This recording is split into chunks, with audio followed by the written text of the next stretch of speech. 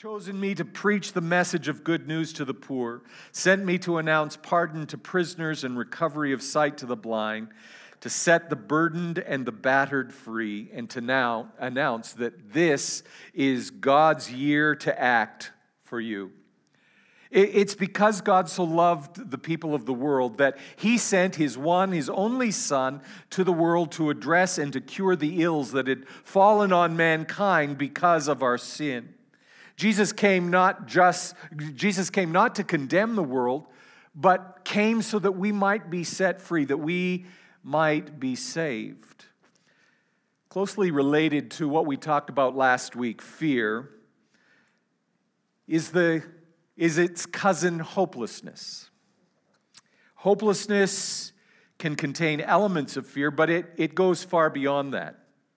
Hopelessness comes as the result of not one or two difficult circumstances coming into a person's life, but when there's a relentless barrage that comes for an extended period of time and extinguishes the belief that there might soon be an end to the dark tunnel that we're stuck in now. It's a layer after layer of heartbreak, of disappointment, to the place that a person believes that good will never come their way, that life might never be restored to a place that seems normal, that joy is lost forever. That's what hopelessness looks like. That's what hopelessness feels like. Between the last prophet in the Old Testament, Malachi, and the time that God sends a messenger angel to speak to Zechariah about his son, there's almost 400 years of silence, 400 years when heaven doesn't say anything to man. We have no record of God speaking to His people Israel. It wasn't because He had nothing to say. It was because they had no desire to hear. They had no interest. They just didn't care. They'd lost track of God, and they'd forgotten of His love for them. And when God is quiet, when God is silent in our life, when we feel like He's not answering our prayers, and that we're not on His radar, that can be called the dark night of the soul. And Israel had such a night, and it lasted for almost four centuries. Isaiah prophesied 700 years before the birth of Jesus that the Messiah that God would send would be empowered by God to bring justice to the nation with a gentleness that did not crush the spirit of the person or extinguish the hope that God had put within them. Isaiah said that the title, the reputation of the one that God would send would be this: He will be called the one who brings hope to the world. Not only that, but He will bring hope not only to the nations, but to you. This was good news when Isaiah spoke these words. It was good news when Jesus arrived, but it's good news this morning for our generation as well. There are many reasons that hopelessness comes into a life of a nation and into the heart of an individual. When you find yourself in a situation that's beyond your control, beyond your ability, beyond your scope of understanding, when you do all that you know how to do and still it's not enough, the problem continues. That's discouragement. When a person hasn't had a win for a very long time, doesn't look as though there are any wins on the horizon, discouragement can come and it can squeeze the little bit of hope that you have right out of you. When you have had disappointment after disappointment, and it seems that no one is in your corner fighting for you, you start to question who you are. You start to wonder where God is, why you can't catch a break. Doubt can steal your hope. Proverbs chapter 13, verse 12 says that when hope is deferred, or the hope of a dream that drags on and on without coming to pass, it brings depression. It makes your heart sick. And so delay for what is needed, what is hoped for, can snuff out your hope. Living in constant, unrelenting fear sucks the hope out of life. Isolation. When you feel like there's no one around, the loneliness, the inability to share both life's trials and triumphs with others of the same heart and mind, it can bring people down. It can bring hopelessness in. There are other reasons, other elements too, but in the 150 verses of Scripture that I've read about hope, those are a few of the enemies that arise. It's not just one thing or just one time, but it's a prolonged collision of many things layered over a life for a significant period of time that makes hope die. In Scripture, one of the metaphors that's used to describe and help us understand hopelessness is the word darkness. The life, the light, the hope has gone out of a situation, and it results in darkness. One of the plagues that came on Egypt when Moses goes to Pharaoh and says, "Let my people go," is a plague of darkness that lasted for 3 days. A darkness that is described as so thick, so intense that it could be felt. It was so dark that you couldn't see your hand in front of your face. Recently, I was reading of the town of Barrows, Alaska. How many have been to Barrows? You don't want to go. The sun sets in Barrows on November the 18th and does not rise again until January the 23rd. A total of 67 days of night. No sunrises, no sunsets, just the long night of winter. As I talk about that, you can almost feel hopelessness that settles on you when you think of that much darkness. But Isaiah sees 700 years from where he stands into the future, and he predicts, he prophesies, the people who walk in darkness will see a great light. For those who live in a land of deep darkness, a light will shine.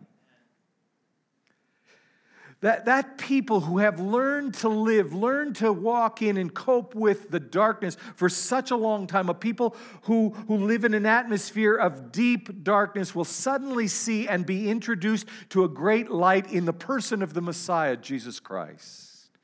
And he will bring a transforming light, a transforming hope to them where they are. He comes to them. No darkness too deep, no hopelessness, no hopeless situation too difficult for the one who's called the light of the world, the one who brings hope to all people in all places in the world.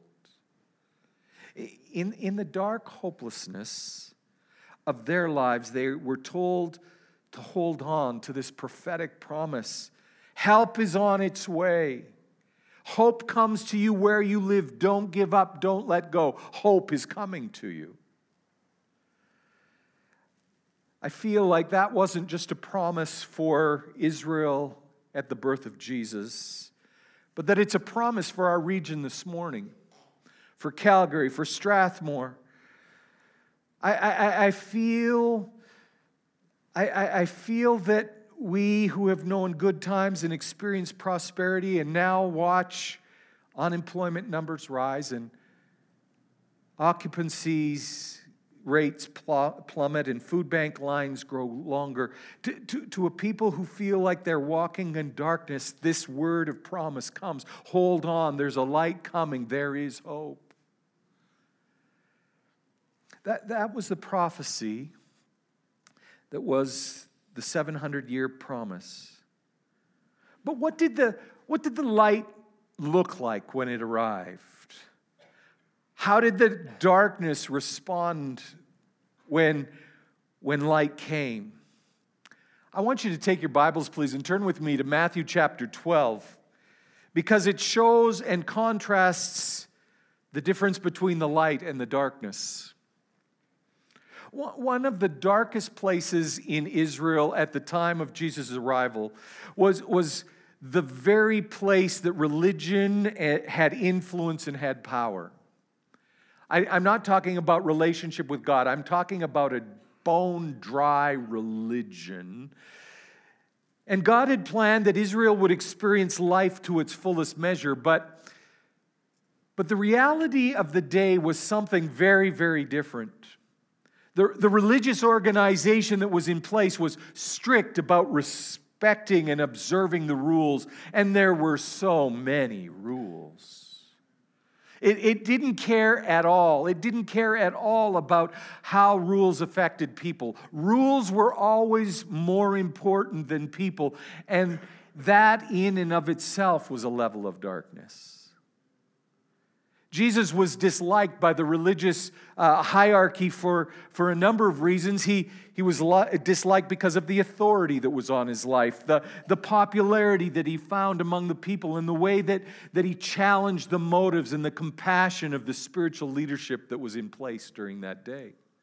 And so he was always viewed through critical lenses. He was always under attack, always being criticized for what he was doing. And early in chapter 12, he and his followers are walking through a field on the Sabbath day, and they're hungry, and so they pick up a few heads of grain, and they rub the husks off, and they eat the grain.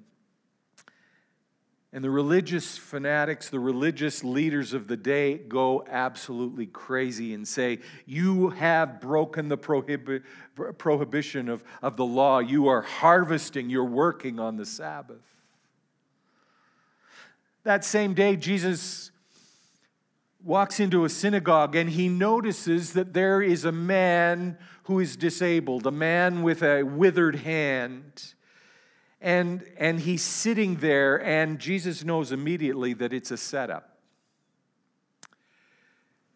Religious leadership have brought this man to the place where Jesus would be to see if he would further break the rules and heal the man on the Sabbath, and thus break the work rule that you don't work on the Saturday.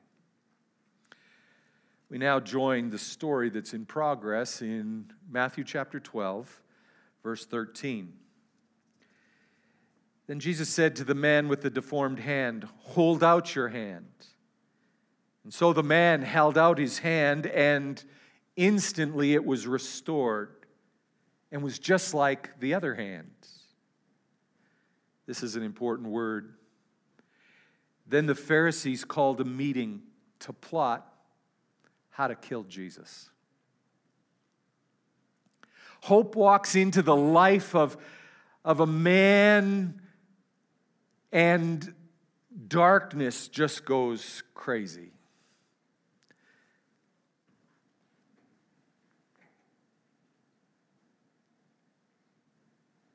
They don't know what to do with him. And so that they come and they say, "Listen, don't you realize, don't you recognize you're breaking the rules?" And Jesus asks the religious leadership a pointed question. If one of your sheep fell into a well on the Sabbath and can't wait till the next day to be rescued, what would you do? And they all look. They know that the answer should be, well, we'd leave him there and believe God that he would survive till we could get to him, but they know that they wouldn't. And he says, you'd pull the animal out. So how much more important is a person than your livestock? Yes, of course, the law of Moses allows for good to be done on the Sabbath. I haven't broken the rules.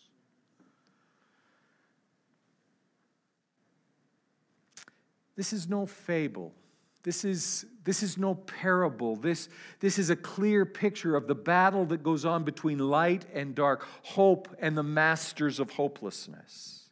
There's no joy in hopelessness.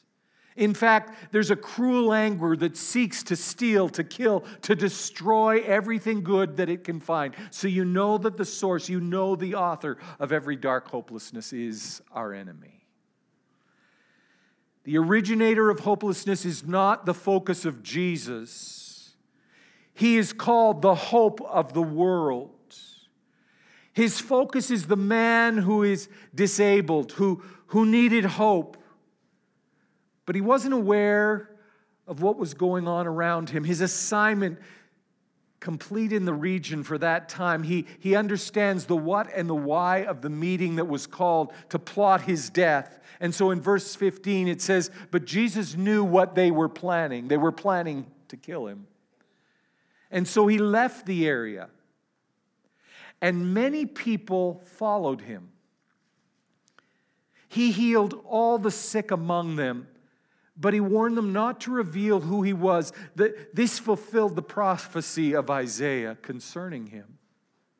Jesus was aware of the danger of the plot and said, this is not the time for my life to end. And so we're going to move on. I have an assignment to bring hope to hopeless in other places. And there was no shortage of hopeless people in the world. In fact, to carry on and do the work that he had been assigned, he left the area where the threat was. And as he left, people left their homes and followed him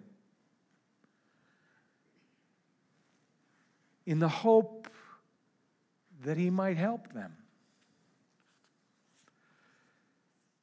There is desperation that is involved in hopelessness. It will go anywhere in order to find hope. And that's a key to understanding the importance of hope and the work that we have been called to. Hopeless people will go anywhere where hope is offered. Please hear me. Hopeless people will go anywhere where there might be even just a small bit of hope. Of the people who followed him out of that region, listen to these words. He healed all the sick people that were in the crowd. Will you kindly, in your Bibles, will you kindly underline that word all in verse 15?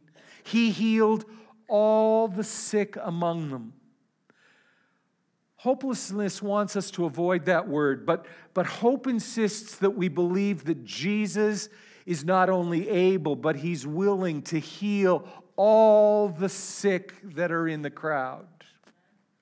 Well, Bill, you just told us about your friend who died at an early age, and he wasn't. This is the will of the Father, that he would heal all the sick. Well, what about that? I don't know. I'm just going to believe. I'm going to hold on to the promise. I'm going to work with hope until all the sickness is healed.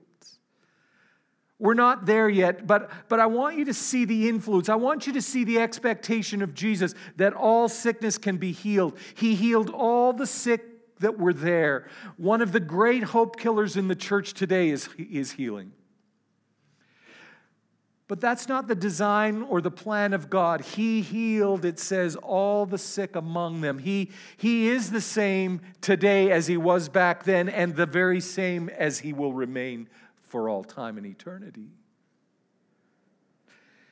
Jesus was aware that his work of restoring hope in the hearts of people would take place on the battlefield, and that the battlefield that he was called to was fierce and that it was unfair. And to the people who received hope in his work, he warned them, do not announce what's happened. Keep it to yourself. Don't let it be released and tell everybody that you know. For now, I need you to keep it silent. I need you to keep it to yourself. The reason was the fulfillment of the prophecy of Isaiah. The time to let the whole world see that its hope had arrived is not yet. The prophecy paints a beautiful picture of who Jesus was and how he would operate. Picking it up in verse 18, the words of Isaiah, look at my servant whom I've chosen. He's my beloved, who pleases me. I will put my spirit upon him, and he will proclaim justice to the nations. He will not shout. He will not fight or shout or raise his voice in public. He will not crush the weakest reed or put out a flickering candle. Finally, he will cause justice to be victorious. And his name will be the hope of all the world. Isaiah said that Jesus would come sent by God as a servant, not as a showman, not as a manipulative performer, but as a servant to people in need, to people who had their hope stolen. That Jesus was both loved by God and dedicated to doing God's work, God's way, in God's timing. And that the Holy Spirit, the empowering Holy Spirit, would be on all that Jesus did. And that he would bring justice to the nation, that there were those who were mistreated, those who had no voice, and he would bring about a just result, and he would restore hope to those who had had the hope crushed out of them. And the how of what Jesus would do is important. Paul says that we don't fight. We do not have weapons of warfare that are like the world's. We do not win battles with placards and shouting and fighting to see if we can be the loudest voice in the square. Jesus will not fight, Isaiah said. He will not brawl with the bullies of hopelessness. He will not shout or raise his voice again in the public square. All of this is important because in a moment or two you will discover that your work is to carry on the work that he began, to take hope to the world. The next verse is probably my favorite prophetic quotation. It speaks of the gentleness of Jesus in doing his work. You see, reeds were chosen as writing instruments in Isaiah's day. You went out to a field and there would be countless reeds, and you'd pick as many as you wanted, and you'd take them home and you'd sharpen it and you'd dip it in ink and you could write. And when it got soft, it would bend, it would break, it wouldn't hold the ink anymore, and so you'd just throw it away because there's hundreds, thousands out in the field, and cheap as anything, you could discard it. But Jesus said, or Isaiah said about Jesus, that the weakest reed, he will not crush, he will not discard. If you're a reed, he will restore you to your original purpose. He will speak of your value, your worth by his attention and his gentle ability to fix that which has been broken every time.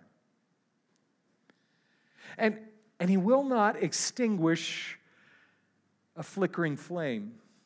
The candle that has burned down to its last nub has gone to the bottom and is fighting, almost smoldering, trying to find enough wick to keep on lighting the darkness.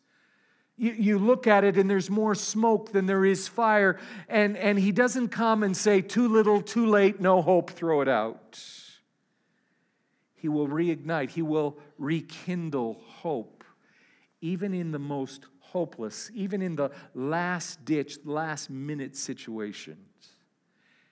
He cares that much about the cases that the world says are hopeless, even for the purpose of the person who's been tossed aside. He's known as the hope of all the world. Forget the news of what's going on the other side of the planet with people that you don't know.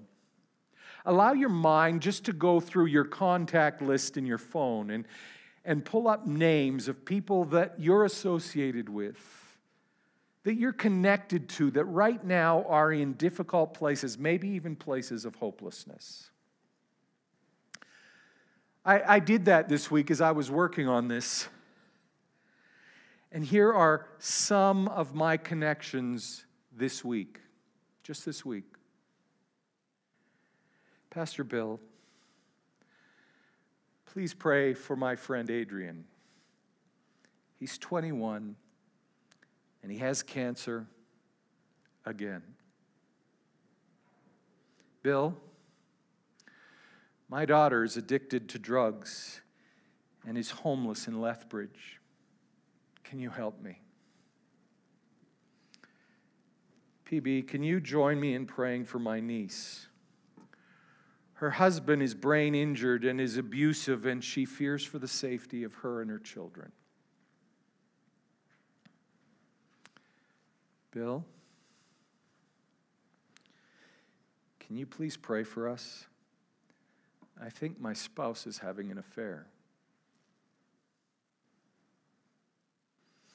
Bill, I have an addiction and it's taking over my life.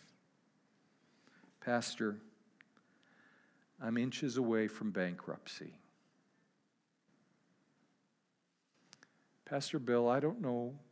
We don't know where our daughter is. We don't even know where to start to look. Pastor, my son is on suicide watch. What do we do? Those are some of the darkest, most hopeless situations, some of the stories in my contact list this week. So the first Christmas comes and Jesus arrives as the one who brings hope to the world. And now we're coming up on Christmas 2019, and our assignment as His children and devoted followers is to bring Him to those hopeless situations in our connection and reveal Him as the hope of the world. Matthew chapter 5, verse 14, Jesus speaks to you in a commissioning kind of way, speaks to me to help transform hopelessness to a hope kind of way. Calls you by name and says, you are the light of hope. You are the light in a dark and desperate world. When traveling in the country during the night and you see no lights, but all of a sudden you come over the knoll and you see on a hill a city, the brightness of a city up on a hill, that is who you are. That is what you do. Light has a purpose. You don't hide light under a bushel, under a basket. You let it break through the darkness. You have a purpose. You bring hope and let it break through to every person who lives around you in hopelessness. Love people. Don't fight. Don't argue with darkness. Don't raise your voice to the bully. Don't protest the injustice in the streets with placards. Go to the person who is in need and love them in practical ways. If they're hungry, feed them. Clothe them if they're naked. Visit them in the loneliness of whatever prison they live in. Be gentle in your dealings with people. Be careful to rekindle hope and not to snuff out life. Jesus says, let your good deeds shine for all to see so that everyone around you will lift up praise and thanks to the Heavenly Father who gives you life and hope to carry. I want you to know you are a carrier of hope. There are people who are around you this morning. There are people around you in your life who need hope. You carry Jesus, the hope of the world, and that hope is always transformational. The enemy of your soul has one goal, and that is to destroy you before you become all that God has designed your life to be. And one of the ways that he does that is to pile on discouragement and doubt, to delay and to frustrate you, to cover you with fear and keep you isolated so that you will lose hope, so that you will not be a beacon of transforming hope and life in the community that you work in. Never has there been greater opportunity for you to be a carrier of hope than there is today. Never has there been a greater need for you to open your eyes and to see people that God has placed around you that are in need of hope. You were called to be a representative of the one who's called the hope of the world. You were called by God to be light in your world. I need you to know that I was not born, I am not naturally a hopeful person. I am not naturally Winnie the Pooh. My closest relative in an A.A. Milne world would be Eeyore. It's easier for me to see the reality, the dimension of hopelessness. However, you can't get close to Jesus and not have supernatural faith arise in your heart. You can't be in the Word and not end up carrying hope wherever you go. You can't have the Holy Spirit show up in your world and not believe that everything is possible. You can't have relationship with the all-knowing, all-powerful God and not look at hopelessness and think out loud, that's not what the plan called for. You can't have a deposit of love in your being and not see people and say, I believe, I know that God has something more for you. We are carriers of hope. It is who we are. It is what we do. We are the representative of the one whose reputation is the hope of the world. Not only that, but I've been getting ready for this message. I've been very aware that this time that we're in right now is a special time. That God is up to something. That in the darkness that is our night right now, there seems to be the promise of a dawn. There seems to be a breakthrough that's coming closer and closer to the horizon. I was reading the story of Zechariah, the father of John the Baptist, and he and Elizabeth have in decades past wanted a child, but delay has come, and disappointment has been a dear and constant companion. And there's a message sent by God to tell him that now, in their old age, they will be parents to a history maker, to a way maker. And Zechariah says, how will this happen?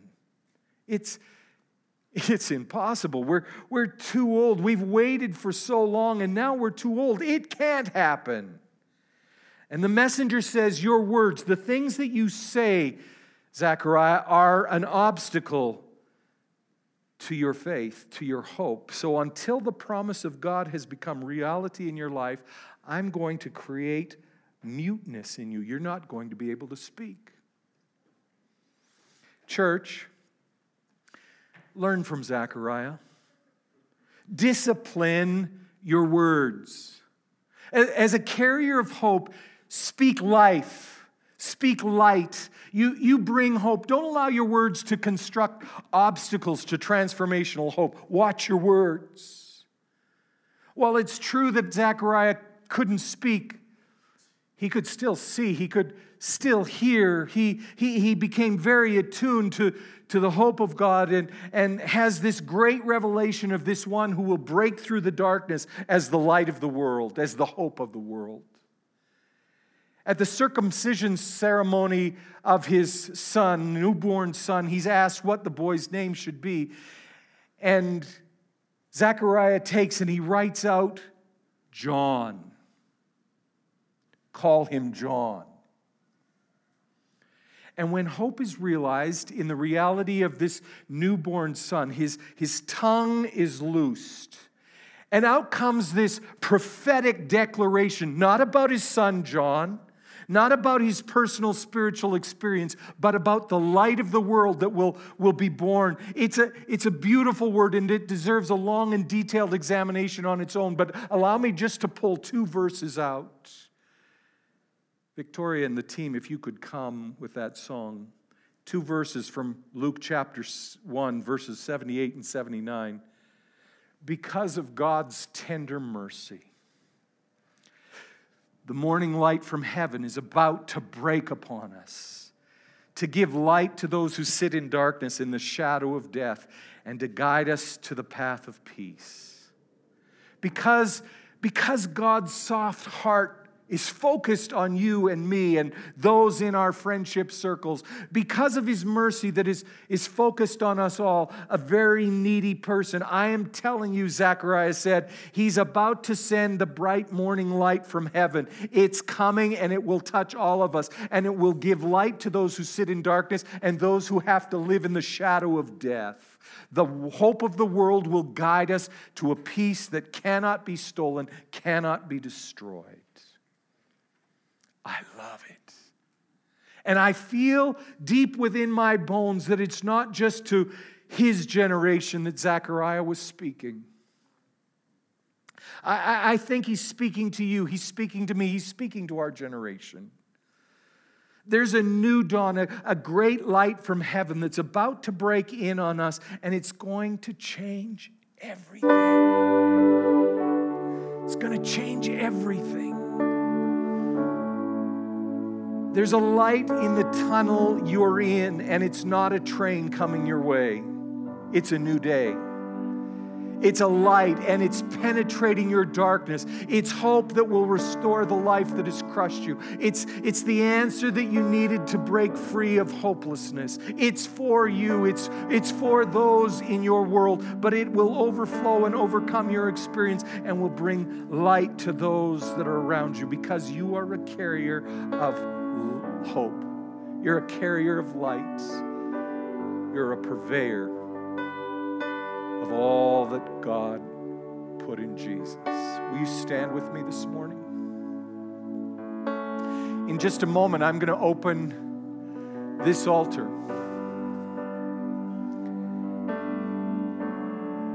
And it's open to these kinds of people.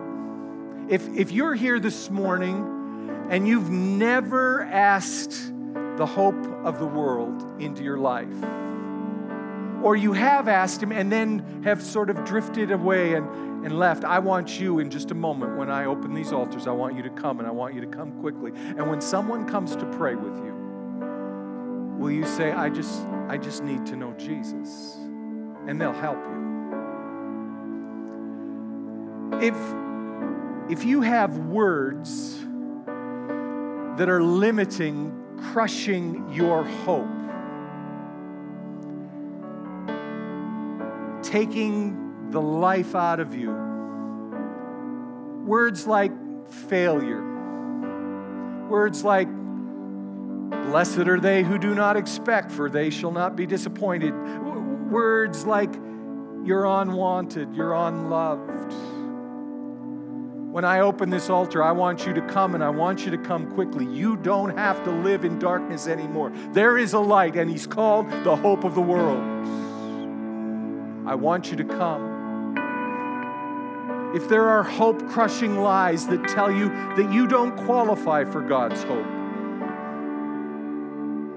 that your life is wrecked, that you'll always be wrecked, that the best will never happen for you, I want you to know, I declare with the authority that God has given to me, that you are hearing a lie.